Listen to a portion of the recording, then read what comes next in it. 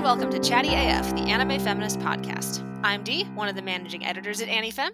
You can find most of my writings on my blog, The Josei Next Door, and you can also hang out with me on Twitter at Josei Next Door. And I am joined today by fellow AniFem staffers, Vry and Caitlin. Hey, I'm Vry. I'm the managing content editor at Anime Feminist. I also do freelancing. You can find me on Twitter at WriterVry, or you can find the podcast where I talk about trash media at TrashPod. And this podcast is so weird that since the last time we recorded and now, I caught the plague. So that's how I'm doing. And your voice cracked. That's exciting. Sounds like you're feeling better. It's a full experience. yeah, that's something. Well, I'm glad you're feeling better at least, because I'm sure that was scary. That's fine. By the time this comes out, I'll be great. Yeah, that's true. This will be coming out like these episodes are really awkward. Yeah, 5 months from now. So anyway, hi. Yes, it's my turn. Hi, I'm Caitlin. I'm the technical editor at Anime Feminist, as well as a reviewer at Anime News Network, and as of now, also an editor at Anime Herald. That's a recent development as of this recording, but it won't be recent when this episode comes out. True story. You can also find my Twitter at altsoon_nodere, or you can hang out with me on Discord by becoming a patron and joining the Anime Feminist Discord. An excellent sneaky plug there. Well done. And so this week we are finishing up our rewatch along of Soul Eater. We'll be covering episodes 40 through 51, which takes us through the finale. This part is very dense. A lot happens. So I thought I would attempt to do a quick recap, and then as I started putting bullet points down, it got like Escaflowne levels of this happened, and then this happened, and then this happened. The gist of it is the DWMA storms Baba Yaga Castle, where Arachne and the Kishin are holed up. While that is going on, Stein sort of succumbs to Medusa's temptation and wanders off to hang out with her. So Krona and Marie go after them to take down Medusa, who's still a threat, and also to try to rescue Stein. Maka finds out about all this, really doesn't like the way they've decided to go about doing this, so she decides to go after them so she can help Krona. Which ends up being an extremely good call because they probably would have died without Maka there. Krona does get badly wounded protecting Maka, but at the end of the day, everybody who we like makes it out alive. Stein is brought back from the brink, and Medusa is defeated. Then we kind of focus back in on the fight against Arachne and Baba Yaga Castle. Black Star goes up against Mifune again, and he wins, but Mifune lives, and Angela gets to go with them, and it's very sweet. Death City Kid brings back a magical artifact that allows Lord Death to manifest his desire, so he turns the entire freaking city into a giant robot, and he coffee table flips Baba Yaga Castle, and it's very good. And then he captures the Kishin briefly. The two of them throw down, but Death gets hurt protecting Kid from the Kishin. The Kishin wanders off, kills Arachne, goes into full kaiju mode, puts up a protective barrier, but our plucky trio of heroes make it through before the barrier goes up. So they face off against the Kishin. Soul's black blood finally comes back to haunt him, but it's okay. Maka saves his life. Kid and Black Star get cool fight power-ups and weaken the Kishin, but don't destroy him completely. Maka and Soul come back from their soul journey and go up against the Kishin. Nothing works. But that's because the only thing that can defeat fear is courage. So then Maka punches the Kishin in the face, and it's also very good. They defeat the Kishin, and peace is restored. There's some key differences, like, again, the witch Angela and Mifune end up coming back to the school. Krona appears to be living with Maka and Soul. There's a weird shippy moment where Spirit and Stein light each other's cigarettes in a suggestive manner. Whoa! So make of that that credit, that post-credit twist, not post-credit, it's during the credits, scene as you will. But the kids get to go back to being kids and playing basketball in between saving the world, and it's a nice peaceful ending, like a bit open-ended, but again, order is restored, balance is restored to the universe. So that is my quick quote-unquote recap. This stretch is fun because 90% of it is anime original content. If we have time, we'll go a little bit into... I did get a hold of the manga, folks at home, and I read it all in between the last time we recorded and now. So if we get time, I might talk a little bit about some of the differences and things that go on there. Yeah, I mean, what else was I supposed to do?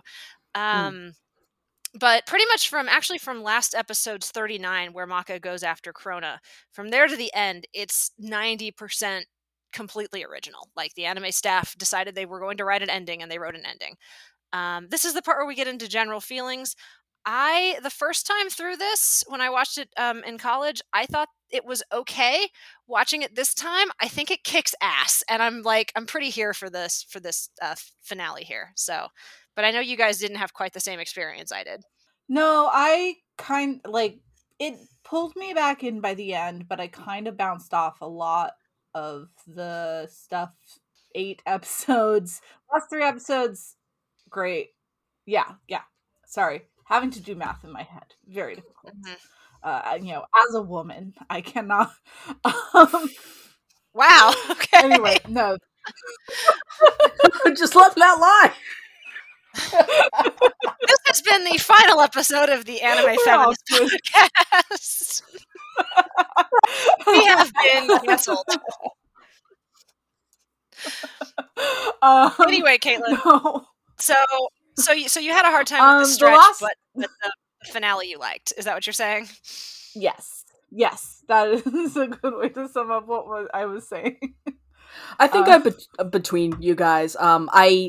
There were a couple of things that didn't land for me, which it sounds like Black Star's arc is just like that. I have some quibbles with Kid's arc being cut a little short more than anything, but honestly, all of the Krona and Maka stuff really hit for me, so I call it a net win. And honestly, I think all of this felt pretty new to me. I'm kind of starting to suspect I didn't finish the last 10 episodes or so the first time I watched the show. Oops, you got to the part where Krona and Maka hugged it out, and you were like, well, that's the end. That's the end. Show's over. That's I think that's a perfectly solid decision. But yeah, I really liked the ending. Like, the last stretch overall, and the ending, which kicks ass and is very Escaflowne-ish, which I guess is our hot take. Is Soul Eater is just Escaflowne? That the anime ending is good, actually. Escaflowne is what you get when you hand a shonen concept to a shoujo director, and so is the end of Soul Eater. Because Igarashi, who usually does shoujo anime, was the one calling the shots at the end. Yeah, up until that point he had. And you can, again, I am coming at this from a slightly different perspective, since my initial goal, like, in a perfect world, I could have watched all of the anime and then read the manga, but there was no way that was going to work with the timeline that we were on, so I was doing them concurrently. So the anime does a really good job of pulling the threads that are, like, floating around in the manga and kind of solidifying them, but I probably do have that extra context that was just, like, getting shoved into my head as I was going through this. So we may be approaching this from slightly different perspectives just because of that.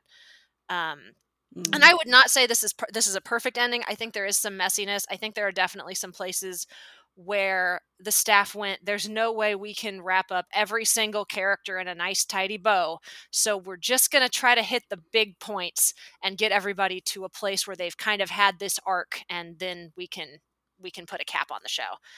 Do you think it's fair to say that it's kind of like with the Utena movie, where watching it's very different, but watching it with the context of the original sort of helps bring everything, like, helps you understand the context of what's going on? I would be very hesitant to, like, wholeheartedly recommend the Soul Eater manga to folks. So I'm not sure I would agree with that comparison. I think that the manga expands on some stuff as far as, like, lore and background and, like, technicality type details, and clowns that can help, clowns that can fill in a little bit of the stuff that the anime just doesn't have time to really get into, I guess. But again, I might be wrong here, because we might all be on the same page about this stuff. I was just saying, like, going into it, if, like, I accidentally end up pulling something where you're like, well, that wasn't even in the anime, I'll be like, well, crap, sorry. Okay. That's all I meant. Like, I mean, it sounds like Ryan and I had similar experiences, so I don't necessarily think that the manga is necessary to an appreciation of this finale. I will say that I just meant that my context was different, not that it was better or worse, just different. I mean, I didn't read the manga. I did after I finished watching the anime and formed my feelings about it. Read up the wiki summary of how Krona's arc went in the manga, and it did make me very angry. Krona gets done dirty. I was so going to say, like, where I'm at. My thing with the Soul Eater manga is parts of it are it was an easy read. Parts of it are pretty fun. There's some good stuff with Kid. There's one thing they do, which I guess skip ahead 30 seconds if you don't want any spoilers, folks at home. The one thing the manga does that I really wish the anime had been able to do is they really get to dig into the fact that the witches aren't actually evil. And by the end of the story, like, one of the big plot points is that they form an alliance with the witches and start to, like, have, like, cross-cultural exchange and stuff. And, like, one of the kids in the class, Kim, who's on the B team with Killick and Ox, actually is a witch, and that becomes kind of a plot point going forward. And I think the anime kind of gets to touch on that with the fact that Angela and Mifune come to the school, and, like, that's okay. Like, there's clearly a willingness to, like, bridge that gap, I think, at the end of the anime. But I do like that the manga gets to really dive into the fact that, like, there is social change at the end of the story. And the anime, like, I get it. There's no way they had time to do that on top of everything else. That is the only thing from the manga that I think is that I'm really glad they got to. Everything else in it is kind of disconnected, and it doesn't hit as emotionally as the anime does. It frequently feels like Okubo goes, I want to explore this thing. So he comes up with, like, an arc, and they go to a fantasy place and they fight it for a couple of rounds, and he goes, okay, I'm bored, and then just goes, and they got over it, and moves on. And that's kind of with a lot of the character arcs from the manga. And that's why, like, if Krona is the main reason that you got into Soul Eater, don't read the manga, you'll just be mad. If you're not that dedicated to Krona, and your library has the manga, and you've got a couple free weeks, it's a fine way to spend your evenings is reading a volume or two. I would not say you have to go out and buy the whole thing, or even that you have to read it. I just, like, it's not bad, but it ultimately felt kind of weightless, and I really the last chapter is hot garbage. So I prefer the anime, like, significantly. Yeah, Jared has been feeding me bits and pieces, mostly just things that he thinks are funny, like the true origins of Excalibur, or clowns. Oh yeah, there's a lot of lore that shows up in the manga that, I mean, like a lot of lore in anime and manga is maybe not entirely necessary, but at the same time kind of interesting. Okubo clearly had an interest in Lovecraftian, like, cosmic horror, which you see in the anime too. But there's a lot of talk about the great old ones, and that's what Excalibur is a great old one. I get what you meant, okay, Caitlin, when you said that he was when you said that Excalibur was to anger as the Kishin is to fear, in that he causes it in other people. That is Excalibur's existence, because he is the force from which anger emanates into the world, because he is maddening. And that is pretty good. But again, I think it's pretty funny. I think it's much tighter. I think in the anime, the anime does a really good job of grabbing onto the main emotional threads and pulling them forward in a way that I really like. Overall, I'm pretty happy with this, and I would like to stop talking about the manga, because that's not what this podcast is about, and talk about what happens in these episodes. So I had this kind of divided up into subjects, and I wanted to leave it up to you guys what you wanted to touch on first, though. I guess Kid, maybe, because I feel like you framed in the notes here talking about, like, the various Kid characters and their relationship to authority, and I feel like Kid is the one that let me down on that front most, not because I think it's not a workable arc, and maybe this works better in the manga where it has more time, but because that's the point where I really felt the anime going most, like, fuck, we're out of time, because he ultimately comes around to, we're okay, my dad my dad was right and I shouldn't have doubted him. And I don't think sometimes adults hide things from kids to protect them is necessarily an unworkable theme, but I think it comes around, that shift comes so suddenly when he delivers the key after his entire arc of suspicion of authority figures and like specifically structures of authority, that it feels a little bit like it's denying his questions up till that point rather than just it being not quite the case, if that Right. makes sense. I think that's because I agree, and because I think that Soul Eater has a fairly unique way of handling sort of the kids to adults relationships. Like I talked about this a little bit before, and like I feel like a lot of anime and manga being aimed at young people sort of has this position of like adults are so cynical. We never like we're teens, we're different from adults. Like we are, you know, excited about life and you know, and idealistic, and you know, I don't want to be a you know corrupt, rotten adult. Or a Soul Eater takes a very different tack of like kids and adults have different understandings of the world, and a lot of times the adults are taking care of like certain things because the kids can't handle it. I feel like that informs a lot of like how the last bits of the arc are handled. And I think with you know with kid and death, like it wouldn't have been terrible to be like, yeah, like sometimes adults did like the adults in your life did something messed up. You know, I feel like everyone has that moment when they're teenagers or even younger where they realize that the adults in their life that they've trusted have done something that they find like repulsive, you know, and that you can't just trust, like a moment of disillusionment. And Soul Eater just kind of it has the moment where they could have done that and had a slightly more complicated relationship between adults and children and a slightly more nuanced message. And it's like, no, I disagree that over like I agree with you guys that kids arc is truncated to the point where there's definitely some missed opportunities there to dig into what is going on between kid and his dad. I think in the context of the fact that there are many conflicts between like the older and the younger generations in this story, and especially in this past stretch, I think kid's story works as a piece of a bigger whole. And I think that the whole is actually pretty nuanced because you've got Crona and Medusa, which is a story of an absolutely toxic, terrible adult figure who Crona needs to get away from, right?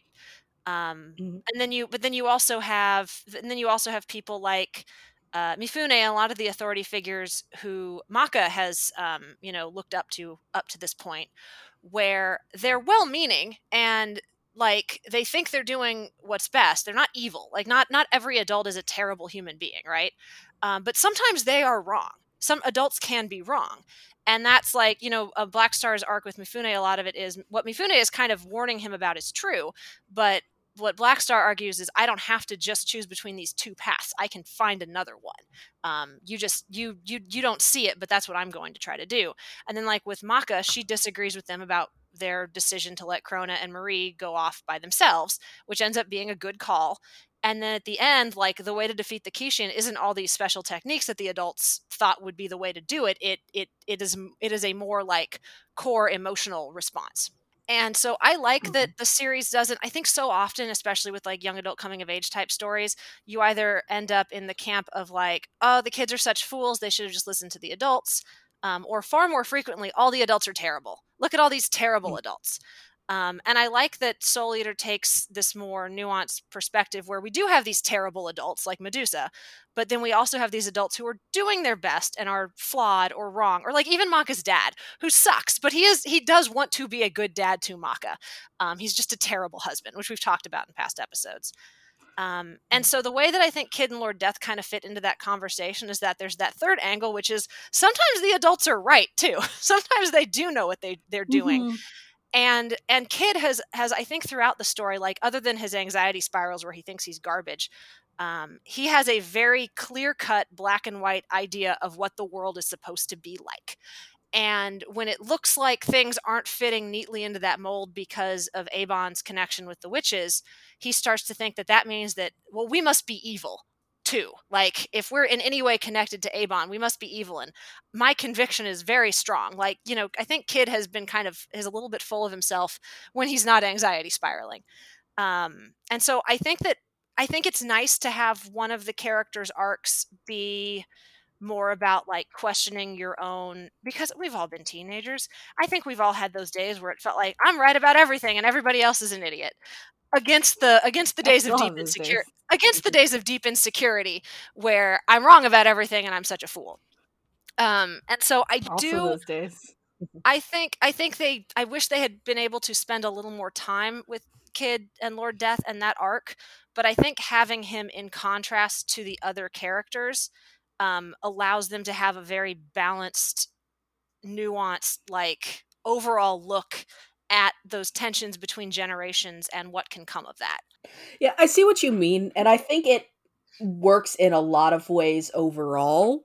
I do wish that they had picked a different adult to do that story with, you know, because Lord Death is the big authority figure who represents the system, which kind of makes it into the system is okay, actually, unintentionally. Because I think that your read on it is absolutely what they were trying to do, and it's a good thing to do, to have that widespread of stories. It just, something about choosing those particular characters didn't quite click for me. But like I said, the last stretch overall, I think, gels together. Yeah, like, I think it would have worked really well to do sort of a thing where Death was like, yeah, you know, I did partner with someone I shouldn't have, and it was a mistake. Or even, yeah, just having a longer arc with it. Didn't they kind of do that with Avon, though? Because Avon ended up falling in with the witches because he was trying to, like, save a loved one, and ended up creating this extremely powerful weapon that could be used for good or evil depending upon your intentions, kind of thing. Yeah, I do agree with I you, think Rye, the stuff with Avon gets there. Yeah, I do agree with you, Rye, that having it be the overriding authority figure is the one who had, you know, everyone's interest at heart at the end, and was like, had a good reason for not telling them what was going on. I do agree that it undercuts the message about challenging authority, but I think the fact that Maka also goes completely against Lord Death's instructions and ends up being right at every step of the way, I think that helps. I think that I think that helps balance out the fact that, like, no, Lord Death is not always right. Like, he screws up a few times in here, and honestly, I think his unwillingness to really hear what like it's not that the Kishin is right, but they have that whole episode where they, like, scream philosophies at each other, and, like, Death isn't even willing to consider. God, it's so freaking shonen. It really Death isn't even willing. It got real shonen. It got gloriously shonen for a while there. I'm still thinking about the giant mecha Death City. Yeah, that was wild. Yeah, it was good. But I think that is a flaw of him, is his unwillingness to, like, even engage with any of that during that conversation, and it kind of leaves him open in a way that the students, especially Maka, who is more willing to engage with the concept of fear and, like, accepting it, is able to overcome in a way that I enjoy, which possibly brings us into a conversation about, like, fear and madness and order and whatever Soul Eater means by those concepts. I really felt like the anime was trying to right that ship at the end there, with the, like you said, the long philosophy tennis shonen battle, which is I can't say anything about it besides it's the most shonen thing I've ever seen.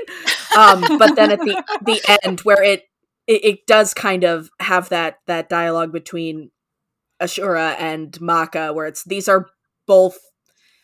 It's not that madness is this insidious thing that will take you over without constant vigilance. It's that these are two states that everybody contains, and they're both natural, and it's just a matter of how you deal with that, which is something that I don't think right. They're both gay.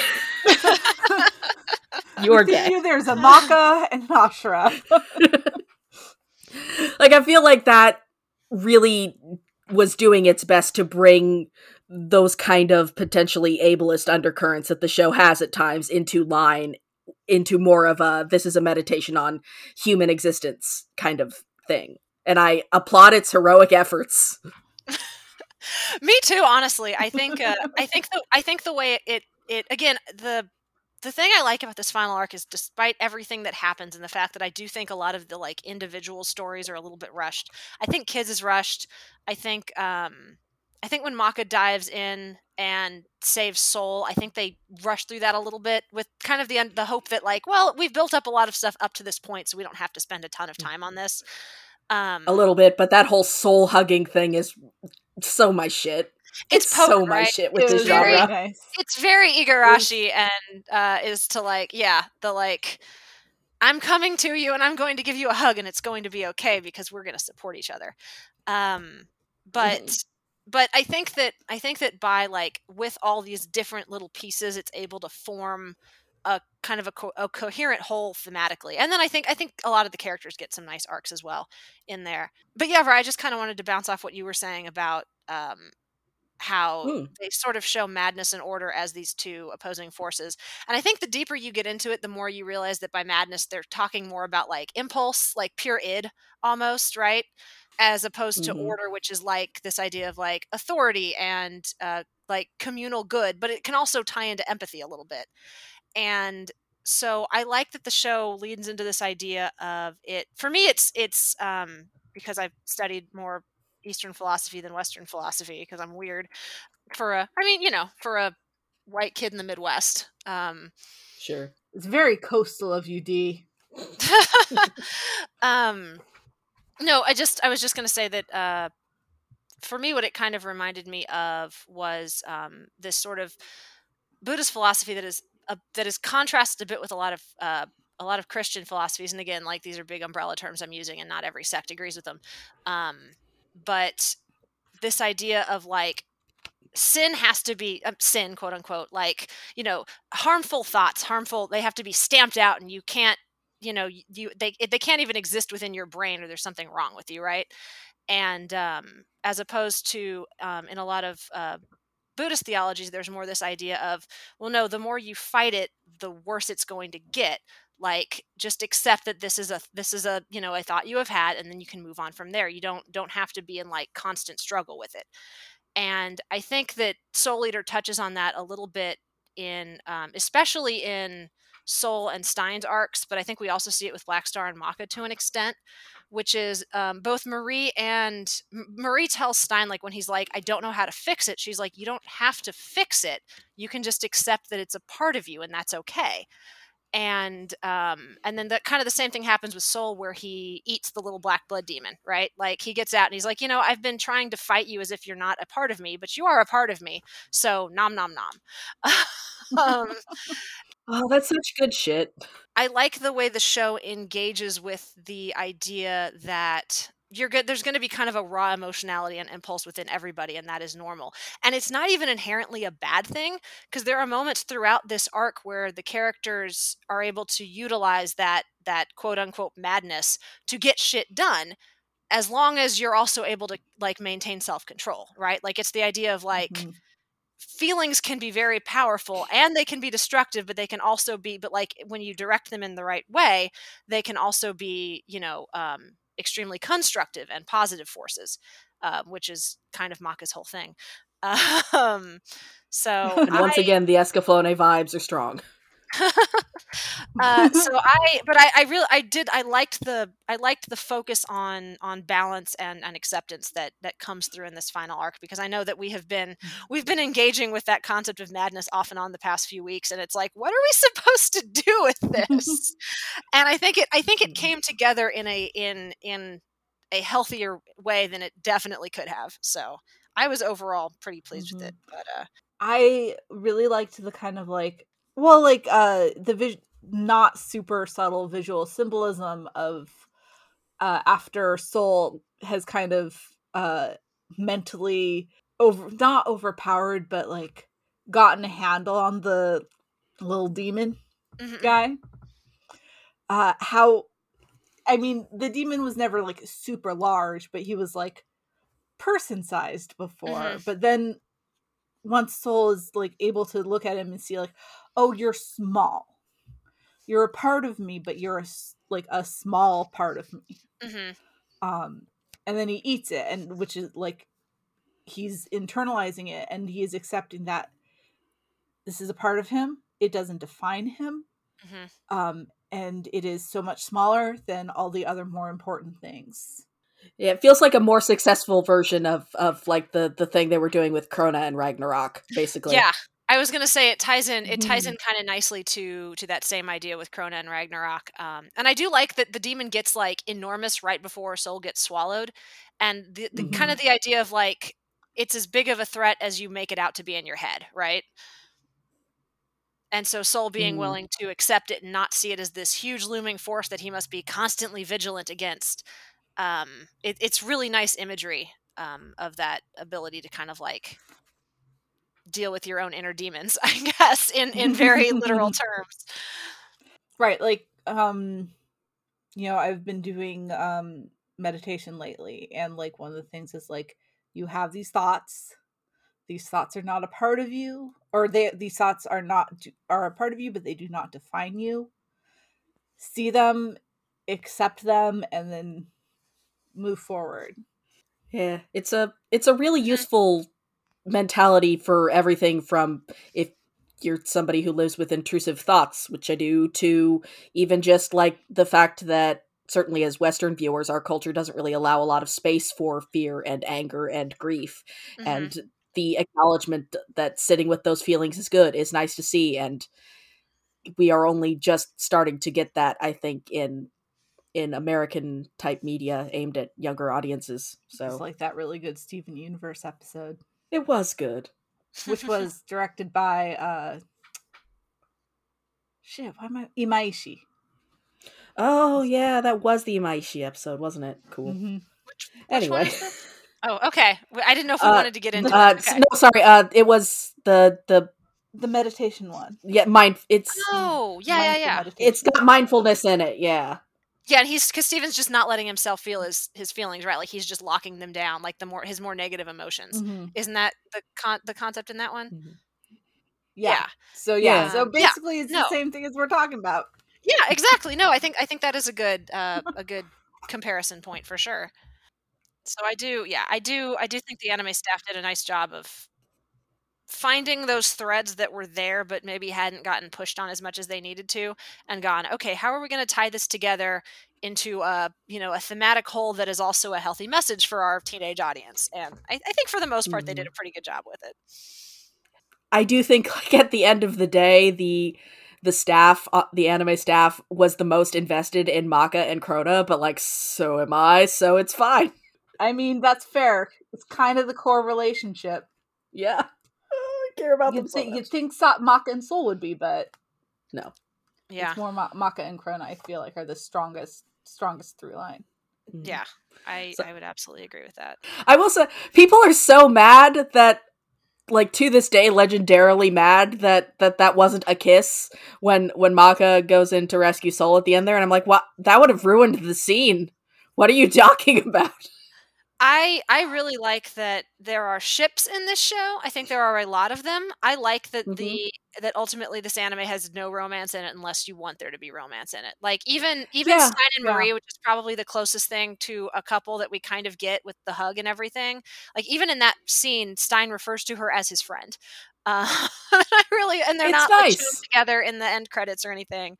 And I think in some ways that makes those arcs, I don't want to say better because I don't want it to sound like romantic love can't be powerful and important, but I think so often in stories like this, we get this idea of like, and then the man was saved with her love, her romantic love from her love heart. And I like that because this sidesteps that, it ends up, it feels more like stories just about supportive communities looking after one another, and and like accepting each other, and Maka dives in and saves Soul, but then when they come out, Soul protects Maka, and so there's a little bit of a balance there between the two of them that I like. I mean, if anything, the more explicitly romantic relationships in this show are the most toxic ones. Like, there's Spirit being a shit husband, or Medusa's possessive relationship to Stein, where she kind of sort of mockingly refers to him as a lover, or the fact that Ashura potentially realizing he might have romantic feelings for Arachne is why he kills her. There was some Oedipal stuff going on with that. Yeah, that's another one of those moments where I'm like, all right, I think the end point you got to here works towards what you're building towards, but I'm not sure you've earned this, but you know what? We're moving on. Well, look, they only had a few episodes. They had to get rid of Arachne somehow. We're moving on. How else was the Kishian supposed to turn into a kaiju for Black Star and Kid to fight? We need a kaiju, and this is how we get there. It's fine. Yeah. By the way, Ashura's got a voice. Oh, I watched the last couple episodes dubbed, so most of his stuff was whoever the hell. So I actually didn't. Who is he in the Japanese track? I believe he's voiced by Toru Furukawa.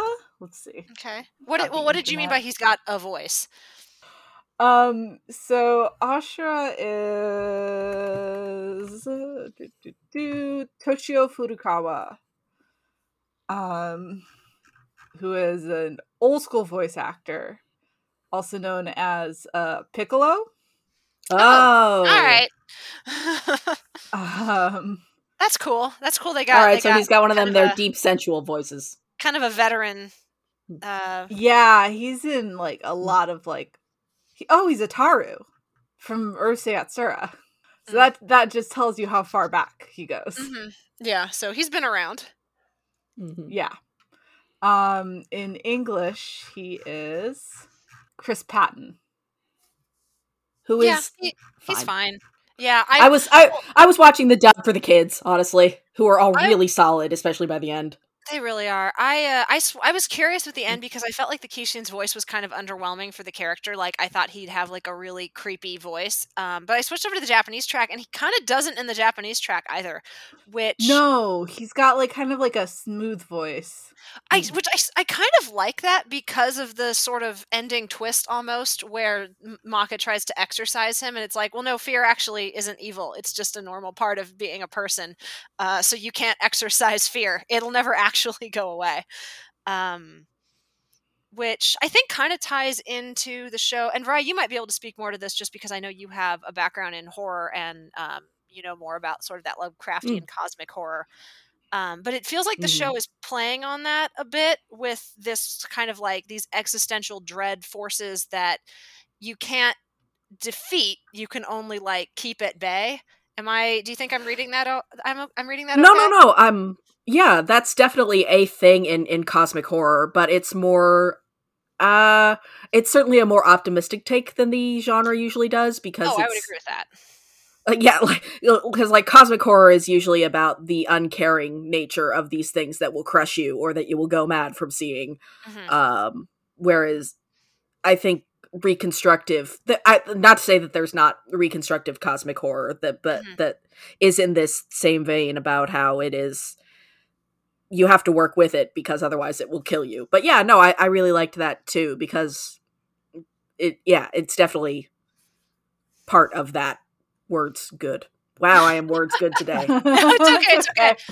I was going to ask, have you read much like new weird fiction that was kind of coming out in the early aughts, around the time, like a little bit before Soul Eater, at all? Like China Mieville's kind of the big name from that, but I mean, Gaiman played with it a little bit as well. I read a lot of Gaiman. I've got Mieville literally sitting on my shelf that Dorothy got for me to read, but I haven't, sadly, yet. But no, I love weird fiction when I have a chance to read it. Yeah, I was one of those people who, and I think this is true of a lot of folks, I hadn't touched a Lovecraft book until I realized that, like, a lot of the stuff I was reading was inspired by Lovecraft, and I was like, "Oh, I guess I should go back and try some Lovecraft," which I did, and he's not a very good writer. So the stuff that was inspired by him is No. inevitably better. But I was gonna say Yeah, a he's lot a of racist the old shit stain, but you know. yeah, he is, but he's dead now, so it's not like he can make any Hooray! money off of his works. Um, but anyway, sorry. What I was going to say is a lot of the new weird, like sci-fi fantasy subgenre, engages with I think a lot of the stuff that Soul Eater is, and I know Okubo himself like clearly has read a lot of that style of horror just based on the manga. Um, but I feel like the anime drew on that as well in terms of the new weird it rides this line between being like that sort of like cosmic dread fatalism of the old stuff of like the original Lovecraft, and then kind of taking a more optimistic bent of like, yes, this is a thing that is part of existence, but we also have, basically relationships with one another can kind of help us keep the dread at bay, kind of thing. And I think it's neat the way Soul Eater is engaging with that, and it can kind of almost be used as like baby's first modern cosmic horror story if you wanted to, use it as a jumping off point for that conversation, I think, which I liked. Yeah, because like those and those visually, it's got that aesthetic without being too intense or upsetting. I think if you're more sensitive to horror, especially body horror. Yeah, there's some good creepy shit in here, but I know that the aesthetic is very inspired by Tim Burton. That tracks. That is, I can see that. Yeah. When I was reading up, that was like one of the big things that he cited as his main inspiration. Yeah, and I would say Tim Burton is a little bit more inspired by like the more gothic type trends, but I think that I think that over the years the two have kind of like woven together in some ways, and I think you can see that with Soul Eater.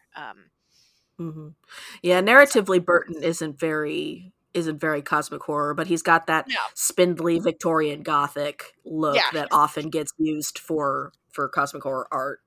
Yeah, so, and I would say his narrative style is a little bit more in the vein of like Gothic supernatural type deal than cosmic horror. But again, I think he's had such an impact on that kind of particular strain of fantasy that you start to see it weaving into other things over time as well. So you can totally see that with Okubo. I also think there was just like a subset of authors from the 90s and 2000s who got real into whenever a Tim Burton wave hit Japan because Kazuki Takahashi based a lot of his costumes on Edward Scissorhands. So like this is just where we live. It's a good aesthetic. Like it's a good ass aesthetic. I don't blame people for getting super Tim into Burton. it. Mwah. Okay, bringing the conversation back around. Sorry. Yes. No, I was also going to attempt to ring us back in. Going on. No, it's all good. Kind of the final point I wanted to ask you guys about is, we've talked week to week about Soul Eater. It's a shonen, but it's a shonen with a female lead character and like how it handles the gender norms and the gender dynamics. I wanted to get your thoughts on how you thought this last stretch went. I really liked Maka and Marie's arcs in this last stretch. Once again, it jumps out to me how the subtitles did this unintentional thing where the good characters gender Krona and Medusa does not, which I honestly think was truly unintentional, but it sure is interesting. It was. Yeah. I do think there's a lot of it's a little more obvious in this last stretch that Tsubaki has nothing to do except be supportive of Black Star, and Arachne is basically reduced to giving the Kishin head pats, and Medusa is really leaning into that whole being Stein's lover thing. Does Tsubaki ever get anything else to do in the manga? No. Sorry. No. They just got her arc just right out of the way. We got that pesky arc done in the first 6 episodes, and then she was good.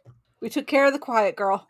We do find out that she's secretly the horniest member of the team, but I don't think Oh, that's that not was. surprising. I don't think that counts as like a character arc. So,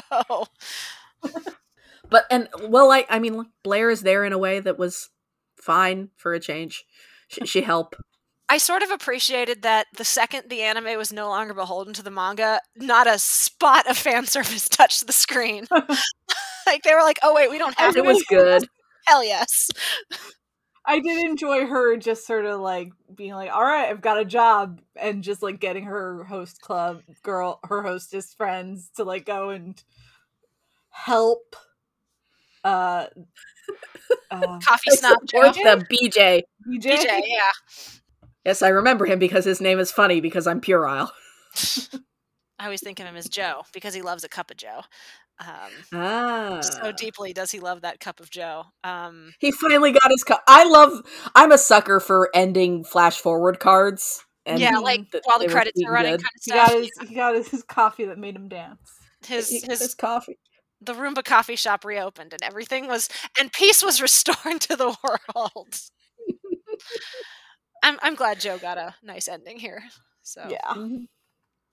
Pretty much everybody did, which I liked. Did you guys notice? Oh, I was going to touch on this with the cosmic horror element earlier. Did you guys notice in the end credits there is a Medusa snake hanging out with Erica and Free? Yup. Oh, yeah. It's right there. So during the end, when they kind of cut to like everybody off doing their own thing, and they show that like, the witches aren't gone for good, and there's still going to be like, magic forces out there. Although you kind of get the sense that Erica and Free are just going to hang out now that Medusa's not ordering them to do evil things, which I do love. Good that they were like, they deserve it. I genuinely love that they're like, Medusa's dead. Let's peace out. We didn't actually want to be involved in this anyway. But yeah, there's a snake on the tree at the end, Caitlin. And so like they're off, like looking off into the distance, like, just chatting or whatever. And then in the foreground you see a vector arrow covered Medusa snake circling a tree. Oh, I did notice that. No. I just forgot. Which again I think kind of ties into Let these nice kids have a nice time. Yeah. I think it ties into that idea of like, you're not necessarily going to be able to 100% destroy all the bad thoughts and negative emotions, or even like shitty adults in your life, right? Like sometimes they're not going to be 100% gone. But you can still move on. It looks like Krona's living with Maka and Soul, which I thought was really cute. So I love that for them. I absolutely love that for them. I really think the anime did a really good job with Krona's arc. Like I said, the manga does Krona real dirty, so I appreciate that Krona gets a happy ending and is able to kind of move on from a really terrible childhood. And I think the optimistic aspects of this finale were really good. And you guys, it sounds like you guys were also with me on the fact that the ending kind of ties some shonen and shoujo tropes together a little bit, in terms of the thing I really like about the ending is there's all these surprise power-ups and special techniques, and there's even like that buck wild final arc twist that always shows up in a shonen where it's like, Maka's got weapon blood in her and now she's got blades, and you're like, oh shit, and none of that actually matters. None of it works. No, it's about feelings. I love that shit. I do feel like it's about the social links that she's formed with the people around her, and her social links with Krona and Soul, and which give her, even when things are terrible, give her the power to stand up to the evil through the power of her social links. I just love that idea that like we're fighting the embodiment of fear. So you can't defeat fear just with a fancy technique, or even when the weapon thing happens, like she's unconscious, right? Like it was an attempt to stop feeling fear, and it doesn't work because the only way to defeat the embodiment of fear is to accept that the fear exists and then push through it, which is courage. It's just such a perfect ending. And then she punches him in the face, and it's so good. It's just so good. It's so good. That all Maka needs is her fist. Chilling too. Yeah. Yep. Like when she screams, like ooh. But I think there's this idea that talking like her voice actress at first. How dare she's great. I mean, in English she's great. I'm sure she's good in Japanese too. She is. They're both good. Yeah. what was I trying to say? Oh, but I think Igarashi is one of those directors who, because I mean, his later work is like he does some mecha shows, and right now he's doing Bungo Stray Dogs, which is a seinen. I think he's one of those directors that genuinely enjoys the big bombastic elements of both shoujo and shonen, and I like that given the chance to make an anime original series finale here, I feel like he ties those elements nicely together, because we've talked in the past about how a lot of the time the big finale in a shoujo series ultimately comes down to feelings, right? It's about like emotions and like it's like inner strength is really what it's going for. But honestly, that's what a lot of shonen come down to as well, is it's like, the support of my friends got me here, and they'll tag on a fancy pants special technique that they learn at the 11th hour to make that happen. But it ultimately comes from like that same place of like emotionality and feelings and supportive community and all that great shit that I love about manga and anime. And so I think that Soul Eater kind of basically saying like, yeah, it's all kind of the same thing. I really appreciate that about it. Yeah. Shonen and shoujo are, people try to talk like the genre that, or the demographic that they don't prefer is like, oh, it's also illogical and emotion driven. It's like, no, they both are. They both are. Oh yeah, and absolutely, they both are. Aimed at teens. It's aimed at teens. Like, teens are emotionally driven a lot of the time. Even if it wasn't, I still think it's great. I don't think that, I mean, there's kind of that joke that like the thing that screwed up Star Wars was when they decided that midi-chlorians to try to explain the Force. Like, you don't have to explain it. It's magic. It's emotions. It's like that is the point of these stories, is to literalize intangible things. And I love that about, I mean, that's one of the things that drew me to this genre. And the things that bother me about shonen are definitely not that. It's the fan service or the sidelining of the female characters, which blessedly Soul Eater has some fan service, but after the first 3 episodes, it's extremely minimal, and it does not sideline its female characters. In fact, it centers them like in the foreground, especially in this final arc, with both Maka and Marie, I think, as the hero rescuer type characters who come in to save the day. So I'm glad we did this rewatch, Caitlin, because I got to reevaluate Soul Eater, and it turns out I like it even more than I thought I did to begin with. So it's great. I'm probably going to buy the Blu right now. Same. $25 is a good price. Ooh, it's $25 now, right? Is it? Where? Yeah, this on Right Stuff. Hell yeah, I'm gonna get in on that. Last time I saw it was like under 40, and I was like, that's a really good deal for 51 episodes. But if it's 25, like, gimme. It's like 26, but yeah. By the time you hear this will all be cut. Yeah, that sale won't be there anymore. So, but it's okay. Yeah, I feel like I'm even more. I'd always kind of loosely referred to this as my favorite battle shonen of the 2000s, and now I am more comfortable in that statement. I think that's fair. Which, like, in fairness, I don't watch a lot of battle shonen, but yeah, it's definitely this and Full Metal Alchemist are my top 2 from that time period, I would say. Oh, that's true. FMA is good, but ultimately, I mean, FMA doesn't treat when Soul Eater is shitty to its female characters, like with the fan service and stuff. It's worse. But when Soul Eater is good with its female characters, it's better. So there's a balance there. For a while, Full Metal Alchemist was kind of a feminist darling on Tumblr. There's a lot of discourse. No, it's like, yeah, there sure is. We definitely. I always feel like I can never have an opinion on FMA just because I really only care about the 03 anime, and I just never engaged with the manga or Brotherhood, which I'm sure are fine, but I don't care.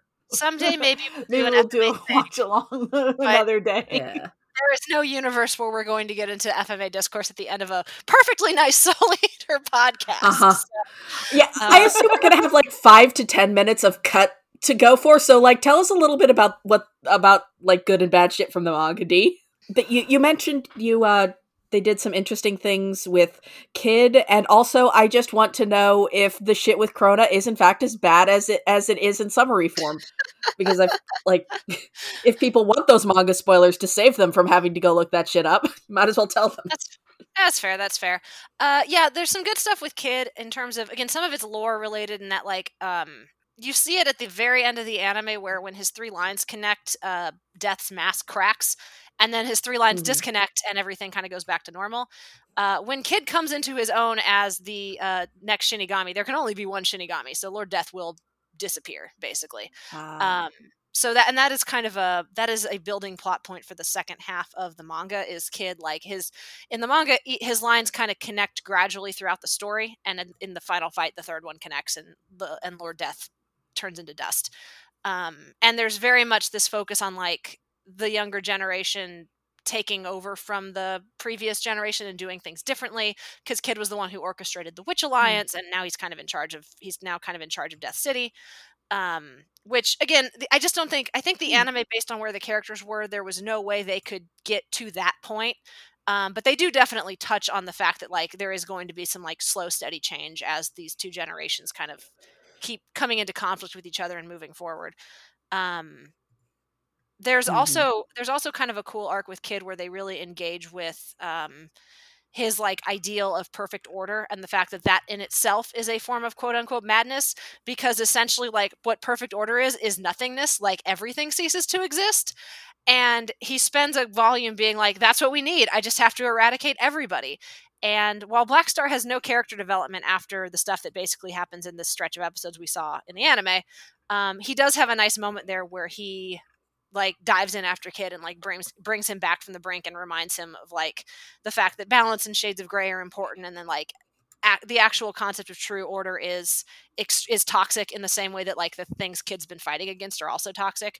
So Kid has again this idea of like balance between these two, between like impulse and logic, kind of comes into play with him as well, in a way that I think forwards a lot of the themes that the anime digs into here at the end as well.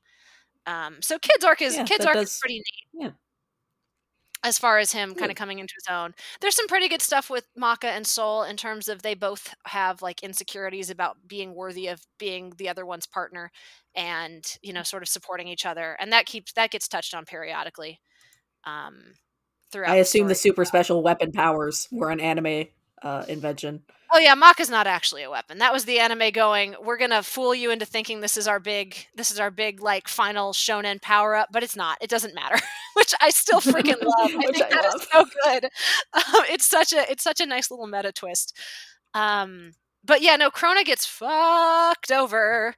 So instead of trying to run off into the desert, instead of Krona running off into the desert and Maka chasing after them and bringing them back to Death City, Krona just vanishes. Like Maka figures out that Krona's might still be working with Medusa and wants to talk to Krona about it, but before Maka gets the chance, Krona's just gone. And the next time we see Krona, they have been completely brainwashed into not even remembering who Maka is, have been like weirdly like basically Medusa did a bunch of more experiments with them in the Black Blood, and they're like murdering whole towns under Medusa's orders. And after like basically getting their Black Blood powers to maximum, Medusa gives them a hug and says, "I'm so proud of you." And Krona snaps at the fact that this person who's been abusing them since childhood has never said a nice thing to them finally said like, "I love you and I'm proud of you," and murders Medusa. Which was apparently Medusa's goal the whole time, because that would mean that Krona was complete as the ultimate force to like devour the Kishin and change the world or whatever. So Medusa dies by Krona's hand. Krona snaps further because they killed their mom, and decides they need to basically become the Kishin, because I guess it's the only way to stop from feeling these feelings. I guess it's not clear. So they go to the moon. Everybody goes to the moon. That's where the Kishin is, by the way. The Kishin's not with Arachne. That's anime original. Kishin's on the moon. All right. Yeah, no dogs. Got a Kishin up there. Yeah, no dogs, but one Kishin. So they go to the moon and they fight on the moon. And, like, it's extremely it's like shonen ridiculous, but kind of fun. There's a couple. There's a big. And that's where clowns come from. I don't really get where clowns come from, to be honest. There are clowns in the manga. I'm not sure where they came from. But so Krona devours the Kishin and then talks to Maka, and Maka gets through to them, and then the Kishin devours Krona, but then Maka goes inside the Kishin and finds Krona, like, within the Black Blood, and they talk. And Krona basically says, like, I've done way too many horrible things to, like, just be forgiven and be able to go about my business. Which at this point is true. Like, in the anime, I think the number of horrible things Krona has done is, like, more easy to make up for. By the end of the manga, Krona has, like, murdered villages. Like, it's pretty bad. It's a lot. That's a high body count. Yeah. So basically, they realize they can't defeat the Kishin because the Kishin is the embodiment of fear, and fear will always exist. So all they can do is trap the Kishin. And so Krona volunteers as tribute and creates, like, a big black blood sphere to encircle the moon. And the manga essentially ends with, like, Kid takes over Death City. Soul becomes the last Death Scythe because he eats Arachne's soul when he and Maka defeat Arachne, like, halfway through the series. But they are never going to eat another witch's soul because they have, they have a alliance with the witches now. So he's the last Scythe. And Maka makes a promise that eventually they're going to go back to the moon and see Krona again. But as far as we know, Krona's trapped on the moon with the Kishin for the rest of eternity. And everyone is obsessed with boobs now. Oh, yeah. So, because Krona longed for a loving mother, which manifested in the form of an obsession, a preoccupation with breasts. And this was emanating from the moon. And so all the Meisters, specifically the Meisters, all the Meisters become obsessed with boobs. So I guess Maka's bi, kind of, by the end.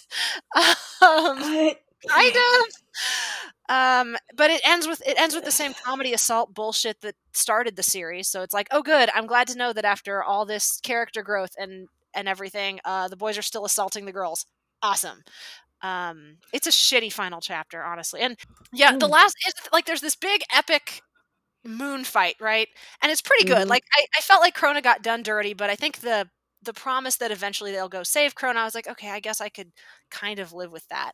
But the final chapter, which is basically just like a bunch of fan service and groping shots, and Black Star is still, like, hanging out with Tsubaki when she's in the bath and she hates it. It's not like they're siblings, and it's just like, oh, come on, you're in my, you should probably do this elsewhere. Like, she's genuinely upset. That final chapter is just bad. It just, it tries to go back to doing that, like, ecchi stuff that it did in the first chapter. But by this point, like, we have grown past that, kids. And really leaves a sour taste in your mouth. And overall, I just found the manga to be kind of weightless. So anime better. Maka punch Kishin in the face. And Maka still has a lot to do in the manga's final fight. Like, she's the one who gets through the Krona, and then she's the one who basically delivers the final blow with her scythe. And it's a team up effort. The same thing like Kid and Black Star, land some really good blows and, like, help out, and it's a group fight for sure. So the basic beats that are in the manga are in the anime, and then all the bullshit isn't there. So again, other than the stuff with the witch alliance, other than that, that's the one thing I'm sad we didn't get in the anime. But otherwise, like, you don't need it. It's fine. So that's the manga, Caitlin and Vry. The mystery is solved. Vry, you asked, so you just got my 10-minute. I asked. My 10-minute Soul Eater manga summary. Peter, I'll give you discretion on how you want to cut this one together. My request is that we, try to end on a positive note that centers the conversation we're having, which is the anime. That's what we're here for. And overall, it sounds like we all had a pretty good time with this one, yeah. Yeah, I don't know that I'll revisit it again anytime soon because it's long, but God, I love Krona so much. They're probably one of my, like, top 20 anime characters, period. Yeah. I might rewatch the last few episodes just so I could watch it with Jared. Aww. Because he had to work when I was watching them. Oh, you should then. Yeah. Yeah. Maka, yeah. Krona's great. Maka's great. It's a good cast. I love Kid. Again, he didn't get to do as much as he could have, but that's okay. And Fun show. Okay, I'm just rambling at this point. Should I play us out, team? Play us out. We Play did us it. out. Good job, team. We hope you've enjoyed this episode of Chatty AF. If you like what you heard, tell your friends about us. And if you really like what you heard, we'd love it if you'd head over to patreon.com/animefeminist and become a patron for as little as $1 a month.